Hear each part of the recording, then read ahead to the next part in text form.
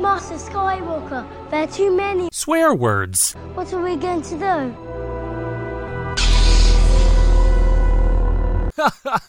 Terrific. This show contains some adult language and may not be suitable for younglings.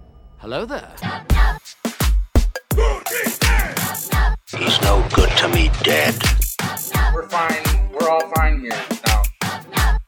How are you? I think you'll fill in nicely. This is where the fun begins. Hello, and thank you for joining us for news, reviews, and interviews from your favorite galaxy far, far away. My name is Pat, but don't call me Padawan. Collins. Oh, it seems that my co-hosts are away this week. As discussed, this is a previously recorded episode for our May the 4th celebration episode this week. Thank you again so much for tuning in with us. We got a great little re-show for some of our new listeners, perhaps. We used to do a lot more interviews with some cool folks pre-last year. Or earlier on last year, rather. So here is a couple highlights from those interviews that we'd done with that Yoda guy, the guy who helped create the puppet of Yoda himself. We have Bruce Valanche as well, one of the creators of the Star Wars Holiday Special. Always good for a chuckle. And we have Mark Thompson, the audiobook wizard, narrating some of our favorite audiobooks from Star Wars. And we got some great impressions right at the end. One of our most popular Instagram clips is when he did his Grand Admiral Thrawn impression, ordering a quarter pounder with no cheese. So, hope you enjoyed that. In the meantime, though, just a couple quick news little snippets. Star Wars is coming to Fortnite. If you're a Fortnite fan, or your kids are, like mine, then you're going to see some lightsabers in the game. Hooray! That's cool. Moving on. Really, the biggest thing that I saw over the last week was the announcing of the panel for Star Wars Day in Anaheim 2022 that is coming up in late May. I think it's May 26th to the 28th. A couple highlights here. They have a lot of stuff going on, but obviously a big push for the 20th anniversary of Attack of the Clones. Oh my God, I can't believe it's been 20 years. I remember walking in my high school hallways and people talking about it. So, yikes, we are getting old. And they're having a Summer of Star Wars Lego panel as well. They're having a Lucasfilm Publishing panel behind the page. They're also doing, and I'm not listing out all of these, I'm just listing out some of the highlights, I guess you could say. 35 years of Star Tours adventures from the Disney parks there. Classic ride with Captain Rex before Captain Rex was Captain Rex. I'll say that. This Captain Rex on the Star Tours adventure, he had it first, RX-24. Look it up, he's hilarious. Voiced by Pee Wee Herman as well. Anyway, moving along, it says, let's play Star Wars, a galaxy of tabletop games. Hey, I wonder if Good Morning Alderaan could make its way onto that. I bet you we could do that with Wookiee of the Week. No? All right, moving along. Behind the audiobook, making an audio original Star Wars adventure. Nick Metarelli. I don't see in here that our boy Mark Thompson is there. I wouldn't be surprised, though, if he made a little secret appearance. The next day, they have a conversation with Jon Favreau and Dave Filoni. I bet you we're going to get some pretty sweet inside looks at maybe a sneak peek of Season 3. They got to be done filming by now, right? They started a long time ago. So fingers crossed, maybe we'll get a little snippet of that. Because we're due, folks. We're due for something. Hopefully something today comes out that piques some interest for us. They also have Tales of the Jedi. This is perhaps what I'm most excited to learn more about. It is there's not much about it. It just says, introducing Tales of the Jedi, animated anthology shorts hosted by Amy Ratcliffe with special guest Dave Filoni. If you Google it, there is some more information about this show, Tales of the Jedi. So here it is, Tales of the Jedi from IGN.com. Tales of the Jedi Explained. What is the animated anthology series? So it takes place in and around the High Republic, I believe it is, 4,000 years before the era of the movies, in a time when the ancient Jedi Order is at war with the Sith. So that's pretty cool. I think it even takes place, I think I saw it somewhere, 40 years before the Knights. It is set roughly 40 years after the conclusion of Tales of the Jedi. So Tales of the Jedi first, and then 40 years later is when Knights of the Old Republic, those classic video games. I still have them on my iPhone, both 1 and 2. I think they're like $8 or something like that, or they were when I bought them. Definitely go check that out. It's great for killing time on the toilet if you don't have a sweet Star Wars book on the go. Check that out. So, that's pretty much all the main highlights. There's some other stuff on StarWars.com. You can see a little bit more information is there as well. They're talking about Bad Batch Season 2, look back on Star Wars Visions, The Wonderful World of Wookiees even. So it's some pretty cool stuff. Behind the scenes, the creatures of Return of the Jedi, some old throwback stuff for the relics like me who love the OG series. So it's going to be awesome. It's going to be great. May the 4th be with you. Hope your day kicks at least a million asses. Always be a Jedi in the streets and a Sith in the sheets. All right, here's those interviews. Goodbye, everybody. Now, today, we are extremely blessed to be joined by someone who is at the very start of it all. He has worked on a total of 53 films, including Superman, Highlander, and Krull, but perhaps most notably on the sets of A New Hope and especially Empire Strikes Back, where he and his team created the aesthetic of dozens of alien creatures, and I'd say especially everyone's favorite Green Jedi Master. You may have heard of him, Yoda. He currently operates That Yoda Guy movie exhibit in conjunction with his amazing Follow Your Star Foundation on the beautiful Dutch side of the island of St. Martin of the Caribbean. Please help me welcome That Yoda Guy, Nick Maley. Nick, how are you today? I'm cool. It's like 8:45 in the evening now, so it's how am I tonight, really, I think. But no, I'm fine. We'd be regretful if we didn't talk about Yoda. Okay. And your experience working on Yoda and the opportunity to work on Yoda, how that came to be. And frankly, like, where'd the inspiration come for the character Yoda? Like, where was the inspiration to design that character?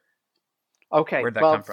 first and foremost, when you gave me such a wonderful, glowing introduction, you kind of made it sound like it was me and my team. It wasn't actually the case. I was part of Stu's team, so I was one of the guys. But Right. Let me just put that in proper context. When we started on the first Star Wars movie, I was the new kid in the creature workshop, and so no one trusted me to give me a solid character that was mine. I worked on bits of characters, so I made the eyes for a lot of the characters that are in the Mos Eisley Cantina. These Stu had this concept of just putting like dark eyes over in shells in things that so it was dark inside and you couldn't see the eyes of the people inside, and so you'll see they don't have moving eyes, they've just got kind of like bead eyes. And it was snowing outside. We had this cold snap, and this we were using compressed air and an oven, and they had made a kind of little space for it, maybe because they thought being a compressed tank it wasn't safe inside, they had to put it outside. So they'd converted a space that I think originally probably held 3 dustbins. And wow. And so no one else wanted to work outside, so Nick can go do that. Yeah, let's send him out. Send the new guy. So that's how. So it's not really like I was so brilliant that they decided I had to make all the eyes. It's just no one else wanted to go out there. So You're doing the little jobs until you get the big job, right? You do the little jobs until you right. get the big jobs. Yeah. I knew I was going to make the skins for Yoda, and I prepared all the molds for Yoda. And Stu and I poured Yoda's head. I poured Yoda's ears and his hands and his feet because they weren't considered to be as important. I mean, it spent 5 months deciding what Yoda was going to look like. This was something of a nightmare. We had 10 months. We had 10 months to prepare instead of 5 weeks to prepare for the Mos Eisley Cantina, we had 10 months to prepare and film. So we had to, I think it was considered 3 months of that was going to be filming. So we had 7 months to prepare, and they spent 5 months deciding what Yoda was going to look like. And so suddenly, we were thrown into this sense of turmoil of now rush, make the molds, do the stuff, make the skins, get the stuff out. Stu had his own little room instead of us all being in this one, tiny room. And he was working on Yoda, and Yoda was his baby. And Graham and I were building the Wampa. And there was also the head of the Tauntaun, animatronic head of the Tauntaun, that was in the main workshop. And we were doing life casts for Han Solo in carbonite and other stuff. Oh, cool. And as soon as we started filming, Graham went down on set as the chief makeup artist. So Stu is the designer. He's in his room. Graham is down on the soundstage. I'm the most experienced guy left in the workshop. You're the head honcho all of a sudden. Right? Suddenly, I'm not the new guy. We've got all these new guys come in, and they're all looking to me for me to tell them what they should be doing and how they should be doing it. Okay, so as they progressed, and it had been deciding that Yoda was going to be a glove puppet, and they started to talk to the Muppets about operating them and stuff like that. They suddenly got kind of insecure about the fact that they were never going to see Yoda's legs.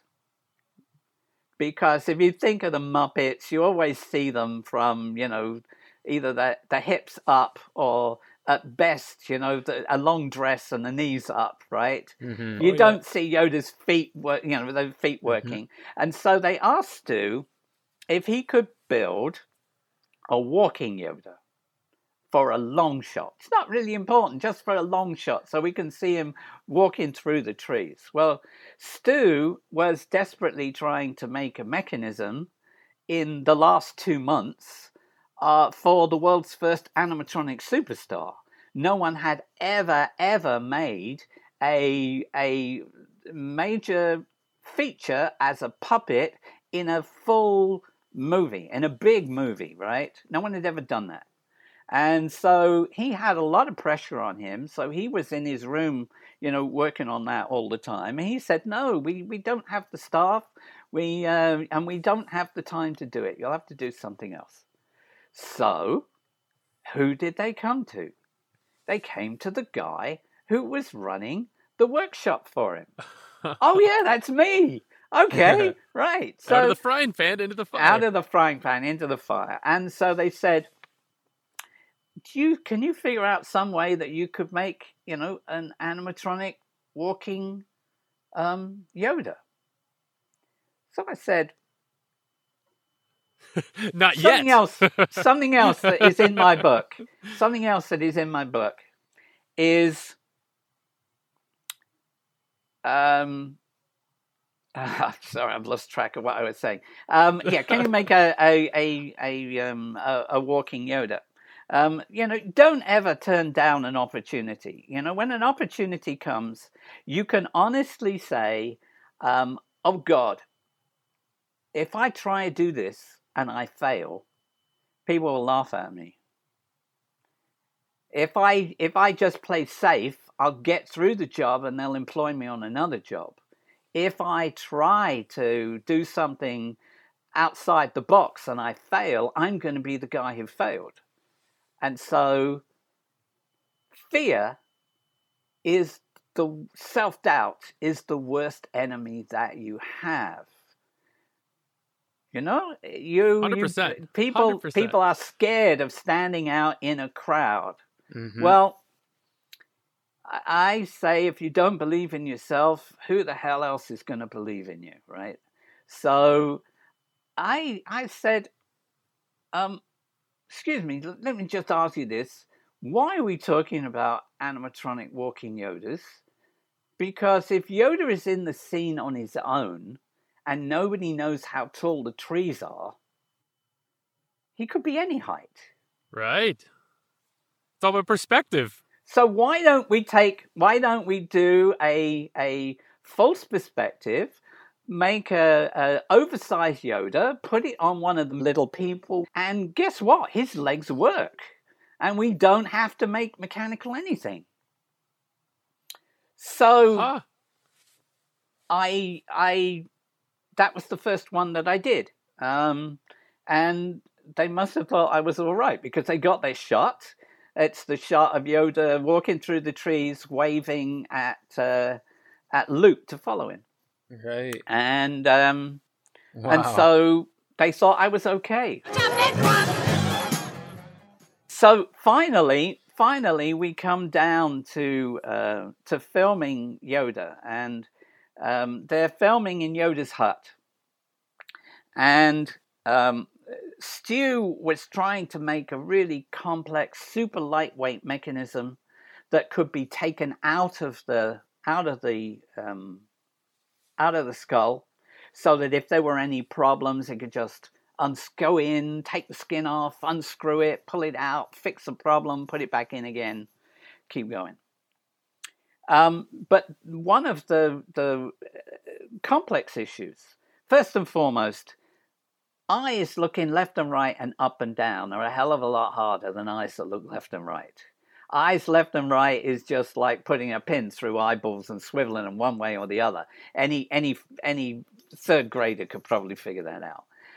Trying to get eyeballs that look up and down, suddenly that eyeball's got to pivot from the center of the eyeball. Wow. And you're putting eyelids over it that are in a space that on the outside of between Yoda's eye and his skin, the corner of his eye and his skin, it's like a quarter of an inch.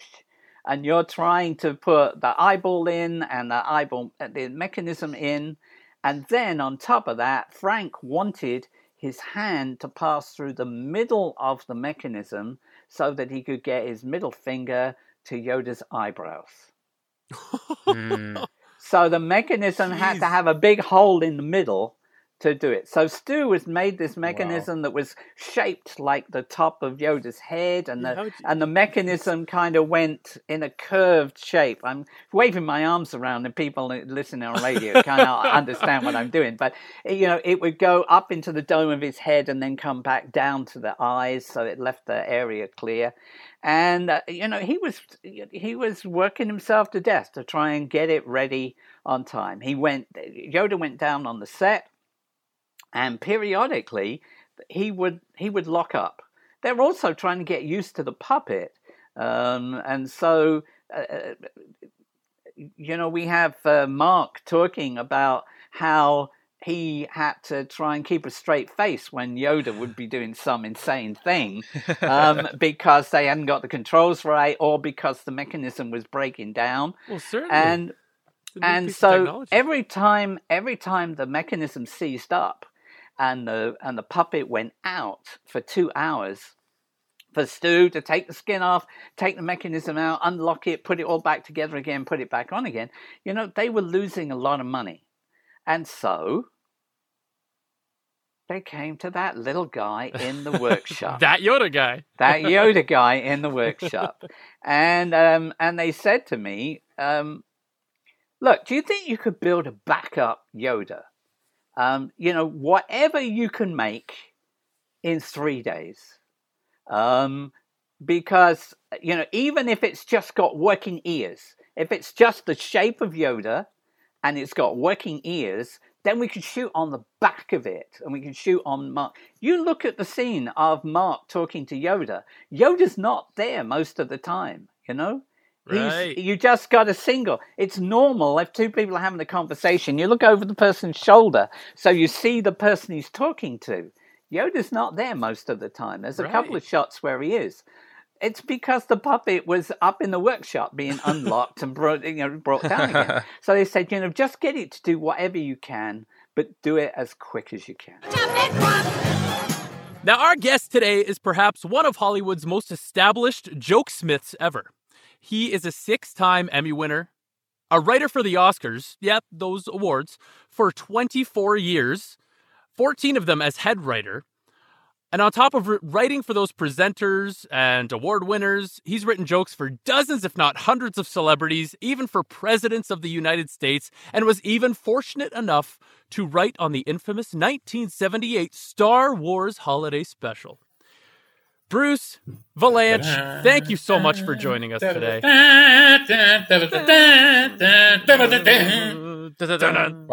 Followed by the Darth Vader theme. I mean, dun dun dun dun dun dun dun dun. Dun. Oh, like we like to sing that when George came in the office. Oh man, like I could only imagine the shenanigans, to say the least. Remember, it was 1978, so we were chemically altered. And I hate to say that anymore because I've said it so many times that now I get somebody sent me a review of the Lego special, in which they said, "Well, it's so much better than the Star Wars special, which was written on a cocaine high by Bruce Valanche."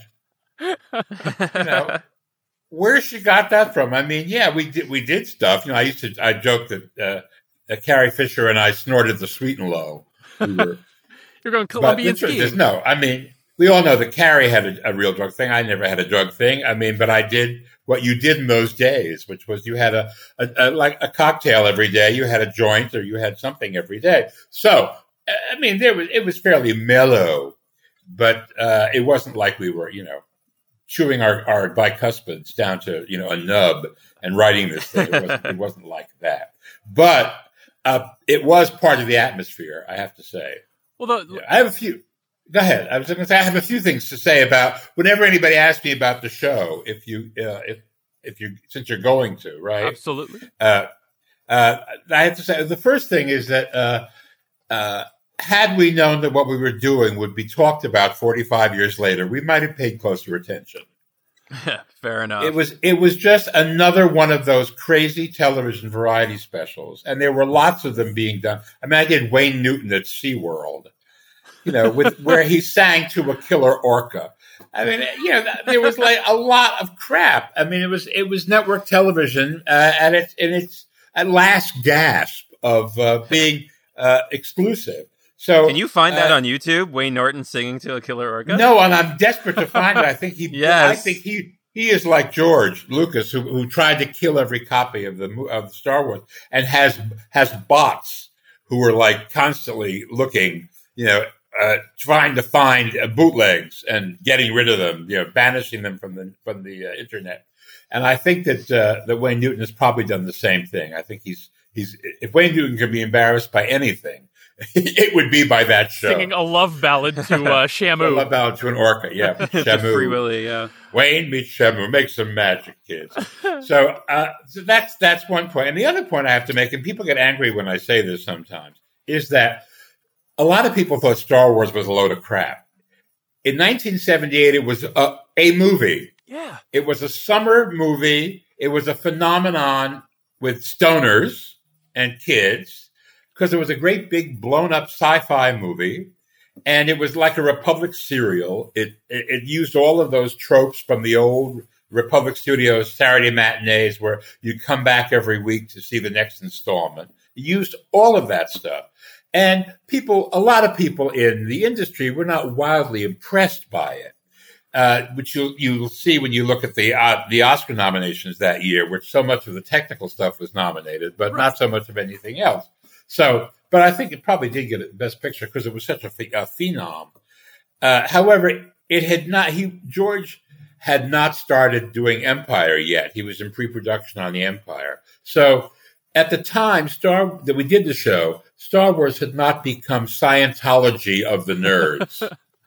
It took three movies and decades of watching those movies over and over at home on VHS and later streaming and the internet before that occurred, by which time people discovered the Star Wars Holiday Special on the internet and said, what is this? How did we not know about this? And then they watched it and they said, how could you betray us this way, George? And so George, legitimately freaked out and tried to get all the copies of it destroyed. And of course, when you do that, It's like It scratching a exacerbates it. scab. It Yeah. makes it worse. And then of course he made 3 more, 4 more, 5 more Star Wars movies. Every time he does one, it comes up again. So it's never going to go away. And George's attitude is, it's like Tevye when his daughter marries the Gentile. You're dead to me. Leave the shtetl. And it's the same thing. George is like, don't talk to me about this. This show is dead to me. So I say all that because sometimes, especially guys your age, approach it like, how did this happen? And, what were you thinking? And all that kind of, we weren't thinking. We were making a dumbass TV special from a dumbass movie. That was the attitude back then. And we were also all obviously cokeheads. So what did we know? Natural. Well, and that's where I think a lot of the emphasis on how could you let your baby become such, where a lot of the haters are coming from. Star Wars at that time was, as you say, just like it was a good movie. Sure, it was entertaining, it was fun, but it wasn't this cult. It wasn't this religion. No, there was no. I love when they say, "Where does it sit in the canon?" Mm-hmm. I mean, there is a canon. I mean, the only element of it that is from the canon is Boba Fett, because Boba Fett went on. Yep. And Life Day, I suppose, which George invented for the special, or he actually he told me he'd written 10 stories, and he was going to film 6 of them, and 4 of the others he let out to other places. There's a novel that came out back then, I think, A Mote in God's Eye. It may have been the title. Okay. It was a Star Wars novel, and this was the last thing, and he sold this to CBS as a promotional vehicle to tide things over until the Empire movie came out, to stir the pot. And I think 2 things. I think he felt that he was giving them an original musical that they would do something with, an idea for an original musical. He didn't know about variety specials. He didn't know from Sonny and Cher, and he didn't know from Cole Porter in Paris with Connie Stevens. He didn't know from Raquel Welch singing and dancing and being shot out of a cannon. That was not his work. Oh well, That not him. She doesn't move her arms when she dances. Yeah, she doesn't. She had a Vegas act too. It's fabulous. And the Muppets. The Muppets were the guests on the special. Yeah, that's true. Yeah. And they feeling her up. That was my favorite thing, and that was a great big fight with the network censor. You can't have the Muppet grab her tit. I said, the Muppet doesn't know it's a tit. The Muppet's just touching her. Well, he can't touch her there. This was an actual conversation. Oh, what a time! Take me back. Take me back. Star Wars holiday special fits right in. Right. There's a canon for you. Network TV variety show. So George didn't know about this stuff. He thought he was selling us an original idea for a musical. But you would think if he was going to sell anybody an original idea for a musical, it would not star as central characters creatures who could not sing, speak, dance, or do anything but sound like fat people having orgasms. Trust me, I know. Now, as far as the story itself, how much freedom were you as the writers given? Were you given like a frame to kind of hang your hat from? We were given an outline. Okay. And the first thing we had to do was plug in entertainment value, what they called the entertainment sections. We had to find places where we could put in guest stars and numbers. Tick those boxes, yeah. Right, check those boxes. So there was a lot of people watching TV. Mala was watching a cooking show, so we could do Julia Child with Harvey Korman. Yeah, the forearms. Right. And here's my favorite. This same reviewer who talked about Cokehead Valanche said, and he had Harvey Korman in blackface. I said, what? What are you talking about? Come on. Blackface? First of all, it's not. He's a non-human. His forearms. He is a creature from another planet. And it's not even black. It looked black on my TV, the guy said when I wrote him about it.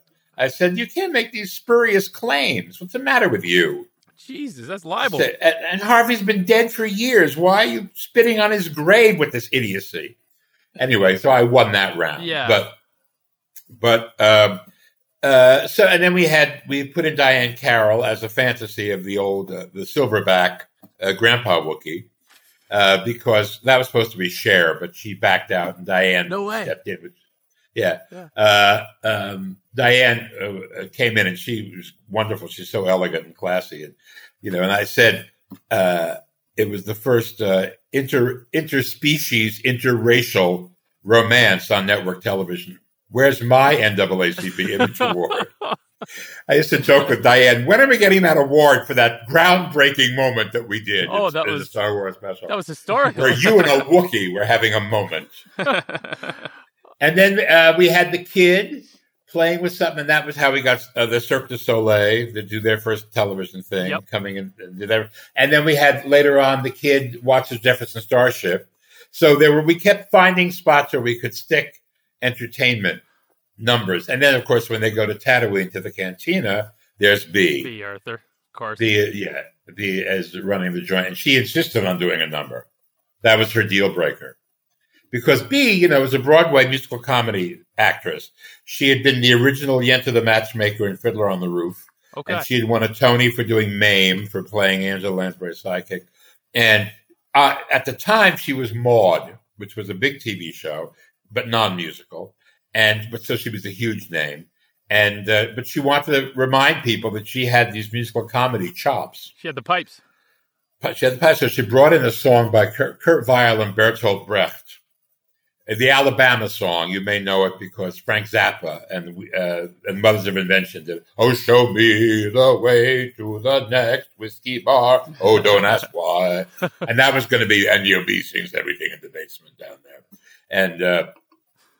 And we had to clear it with Bertolt Brecht's estate, who said, no, he didn't write this so it should be in some space cantina fantasy. He wrote this as social commentary. So Ken and Mitzi Welch, who wrote a lot of stuff for the Carol Burnett show, were writers on this, and they wrote her a song that sounded a lot like the Alabama song, and sort of kind of like Midnight, the Moscow song, those were the days, my friends, we thought they'd never end. It's not that, but it sounds like that a lot. Yeah. But it was, Chad, it was very hearty and very, be in her Statue of Liberty period. Just, yeah. And pretty Golden Girls, but surrounded by all of these aliens, by all these dime store, these remainder aliens, because we couldn't get the original ones. And he wouldn't let anybody use the ones from Empire, so we had to get whatever we could scrape up. Yeah, blow the dust off of whatever was laying around in the Muppets workshop, and a couple of the prototypes that were maybe scratched up. It was a riot. And we had a couple of recycle guys, with serving them by pouring the beer down in the head. Yes, the cone, the beehive, but kind of with a funnel in it, basically. I'll finish my drink. Pours it in the top of his head. Certainly, yeah. Now, what about? I want to talk about you, the person, when this came out, and you started seeing maybe some of this negativity around it. How did you feel? Did you feel like hurt by it, or did you were you? It aired the weekend before Thanksgiving, and it got a decent number. It didn't go through the roof, and it got some reviews that said this is ridiculous, and a lot of reviews that said this is just really crap. But that wasn't unusual for that genre. I mean, there were, and I don't think anybody was expecting it to be Baryshnikov on Broadway. Star Wars wasn't the brand yet. It wasn't like this worldwide phenomenon. Exactly It was just a really good movie. So it was just, isn't this curious how they're trying to take advantage of it? And the joke, of course, was it was George who was trying to, stir the pot. He wanted to keep things going. It wasn't. I mean, the network recognized that they had a built-in brand that would attract a certain audience, and but it wasn't like anybody was jumping up and down to do it. So it so I mean we went on from that to another thing. It wasn't there were I did a lot of. I'm writing a book now about how I wrote the worst shows in television history and lived. Yeah, well, I was going to say you're the Brady Bunch Variety Hour and the Paul Lynde Halloween special, and I mean I have a whole litany of pabulous pieces of shit that I wrote that I'm writing a book about. So Here's to me. Some of the shiniest turds in Hollywood there for you. Then maybe that's the name of the book. No, but I was going to say your career polishing turds, but that just sounds so déclassé. Well, if you've listened to any 2 Star Wars audiobooks, chances are that Mark has narrated at least one of them. He has around 49 Star Wars titles, not counting, and counting, and what looks like a dozen or so, perhaps more, audiobooks on top of those Star Wars ones. And he may be the only person who can speak Shriwook better than me. Please welcome the amazingly talented Mark Thompson. Mark, how are you today? Hey, I'm doing great. That's a high bar, though, you're setting up. I don't know if I can speak Shriwook. Well, you at least got the sound effects down pat, because I'm not ordering a coffee in Shriwook or anything. However, I can get the grumbles down pat there. So, but we'll save that for later. But again, thank you so much for joining us today. We're just grateful to have you on. Oh, thanks for having me. It's an honor to come on and talk about Star Wars. Yeah.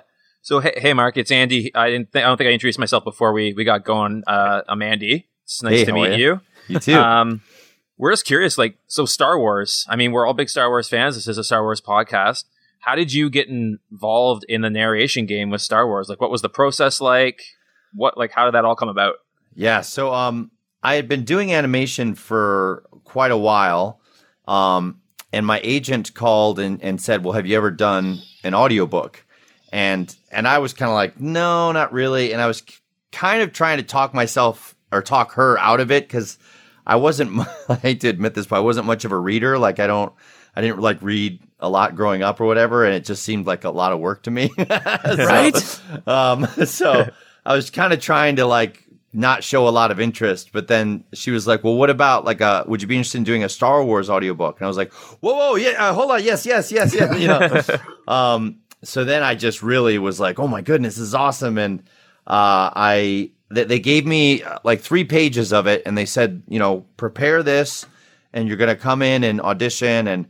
And so I kind of just read it like crazy, and I kind of got some of the character voices together, and I prayed. I was like, God, let me get this, and so then I walked in, and I did it. And I think you could ask Kevin Thompson. He's the director of pretty much all of the Star Wars books. And I think he would probably say I got it because I could emulate a lot of those voices. And I think my animation and mimic background kind of helped with that.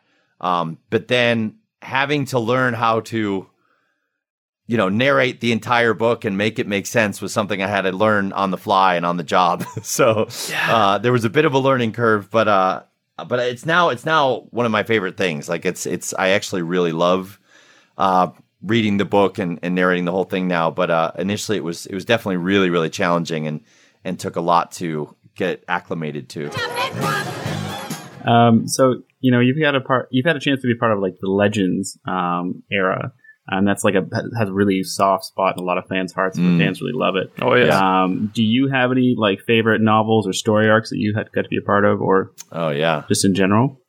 So I was really lucky because I got to do 2 big kind of 9-book story arcs when I was first starting out. Yep. And it was kind of basically what happened to Luke and Mara's kids and and Han and Leia's kids, and it was these epic stories. And so I really like I think it's called Legacy of the Force and Fate of the Jedi were kind of the name of the arcs.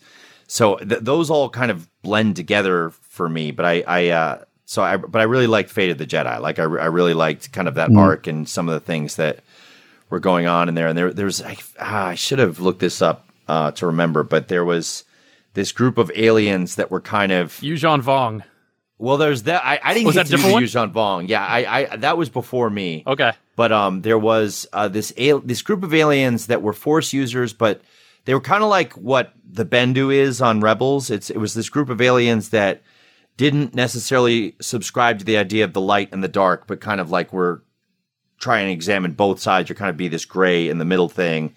And Luke went to them to try to learn some stuff about the Force that he wasn't learning yet. And so that was, and they they had like this tongue, and they would like the way they communicated was like kind of like using their tongue to like taste things or whatever. And it was like really, it was very like, it was really deep sci-fi, like weird stuff. And I loved it. That's really when cool. Luke and Ben go on their mission, right? Yes. Yeah. And they're like, there's like dead people in the water, and like this weird becomes kind of vision this quest. eerie kind of. It's almost like the Harry Potter when him and Dumbledore go to that. Fortress there, whatever I don't know part the that name one of it was. either. Yeah, but that was kind of great, and that's how I first got to know you, and like how I just started to appreciate what you did. You essentially helped me train my dog, because I used to take nice long walks with my puppy, and I figured out how to download from the library's audiobook profiles to get the entire. And I started with it was the Fate of the Jedi, the whole Jason Solo arc, and his fall, or no. It's not even really a fall. It's like he makes becoming a Sith make sense, right? In a weird way. He does it from like a heartfult, very like empathetic point. You get why he does it, and he's got his own secrets as to why he can't necessarily reveal why he's doing what he's doing. Yeah, but then he just gets kind of sucked into it, and it's like a compelling, like it's like, man, I don't blame you, man. You're not gonna do anything, but yeah, and just the way you pulled everyone through that story arc itself, like those 18 books of those two storylines were just absolutely phenomenal, and were really how I got hooked on you as a. Oh, I became a fan of yours for sure. Oh wow, that's cool. So I highly recommend. Although they're not canon, they should be. Yeah, they're great stories though. They're really fun. They are fantastic. They still hold up these days, and I'm sure that that old Mr. Filoni and Favreau will be borrowing heavily in the years to come from some of those story arcs, hopefully. Now, being as big of a fan as you are, do you sometimes feel spoiled? And I mean like spoilers coming, like you don't get to see it on film first before you get to see, right? Like how do you handle that? Are you very excited to like get that? Like, would you open the present before Christmas kind of thing and be okay with that? Or yeah, I mean, so I fortunately only really had to deal with that once, and it was with Force Awakens, and they asked me to do the novelization. And Kevin knew, like, you know, that I might have opinions about being spoiled. And so he asked me ahead of time. He's like, hey, look, if they ask you to do this, are you going to be okay knowing, you know, months ahead of time? And he texted that to me or something. And I looked at my wife and I was like, I don't know. Cause like, you know, I've been waiting like years for this movie to come out, and I'm so excited to see it. And I want to have that opening night experience. And is it going to ruin the movie? And she was like, are you crazy? Like, of course you should do the book. Like, you know, like if you got hired to be in the movie, wouldn't you say yes to being in the movie? We wouldn't care about spoilers. I was like, I thought you were going to say, we have kids to feed. Yeah. What do you think? Well, there was that too. Yeah. I could just. Oh, sorry. Yeah. Oh no! It's just she was obviously right, and you know. So just picture you like just like Luke standing on the mound, looking at twin sunsets, brooding as to whether or not you want to take on this mantra. Make that ultimate decision. Yeah. So I mean, it was, you know. So I do remember, and it was for that one. It was crazy because like I wasn't allowed to read it at my house. I had to go to Penguin Random House's offices. They locked me in a room. Armed guards. They disconnected the computer from the internet, so like I couldn't do anything like that. Oh wow! And then anytime I had to go to the bathroom, they locked the door behind me to make sure no one was going in there. And I remember like, you know, reading and you get to the point where like Kylo, you know, spoiler, kills Han, you know. Wait, and what? Yeah. Oh, sorry. Oh no! Why did you do this to me? But I got a little teary, you know. So I'm sitting in this room all by myself. I was like, Han, no, you know, it's my boy. Yeah.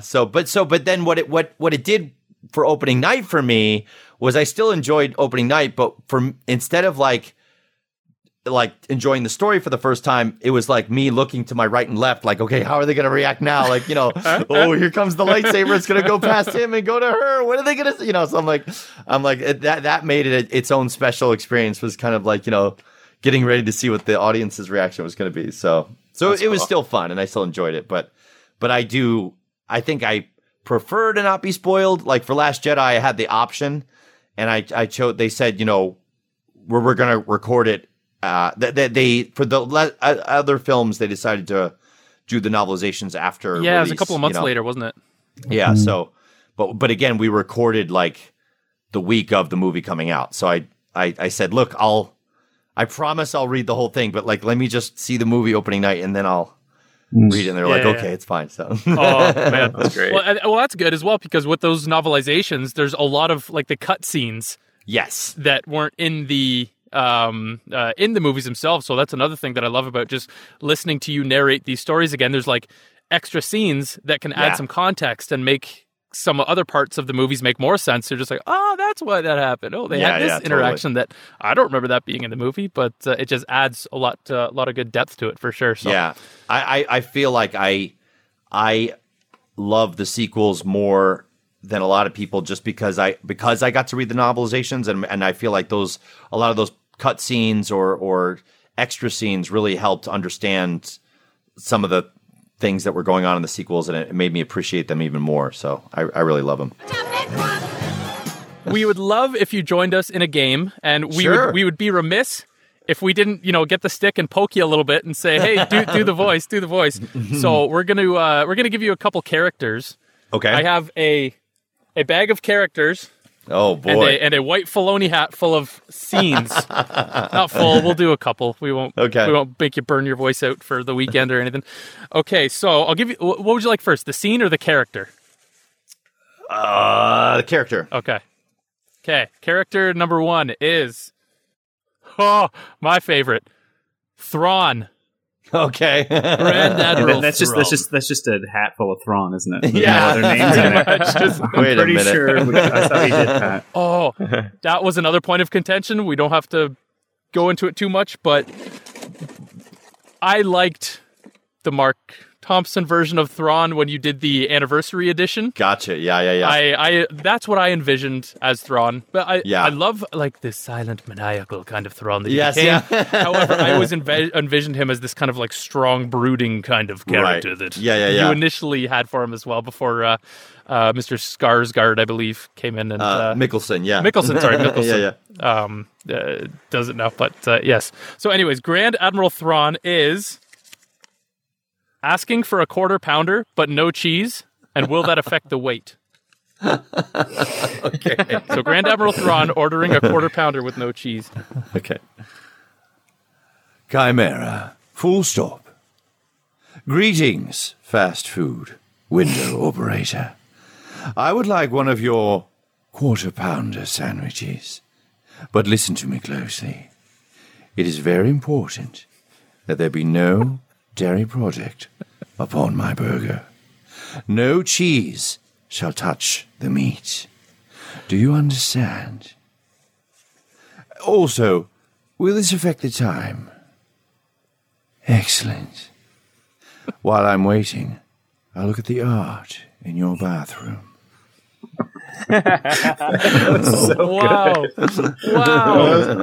Take it to a whole other level. I got goosebumps from that. Can that be the next Star Wars movie? Yeah. Tell Tim. Let's see what he does. Hey, for sure. Get it in there. Okay. Next character. Oh. Han Solo. Okay. Han Solo is telling the kids you brought pizza home. Okay. Okay. Chewie, Leia, where's Ben? I got the pepperoni and the sausage. Hey, don't touch. I get the first slice. Laugh it up, fuzzball. It's my pizza.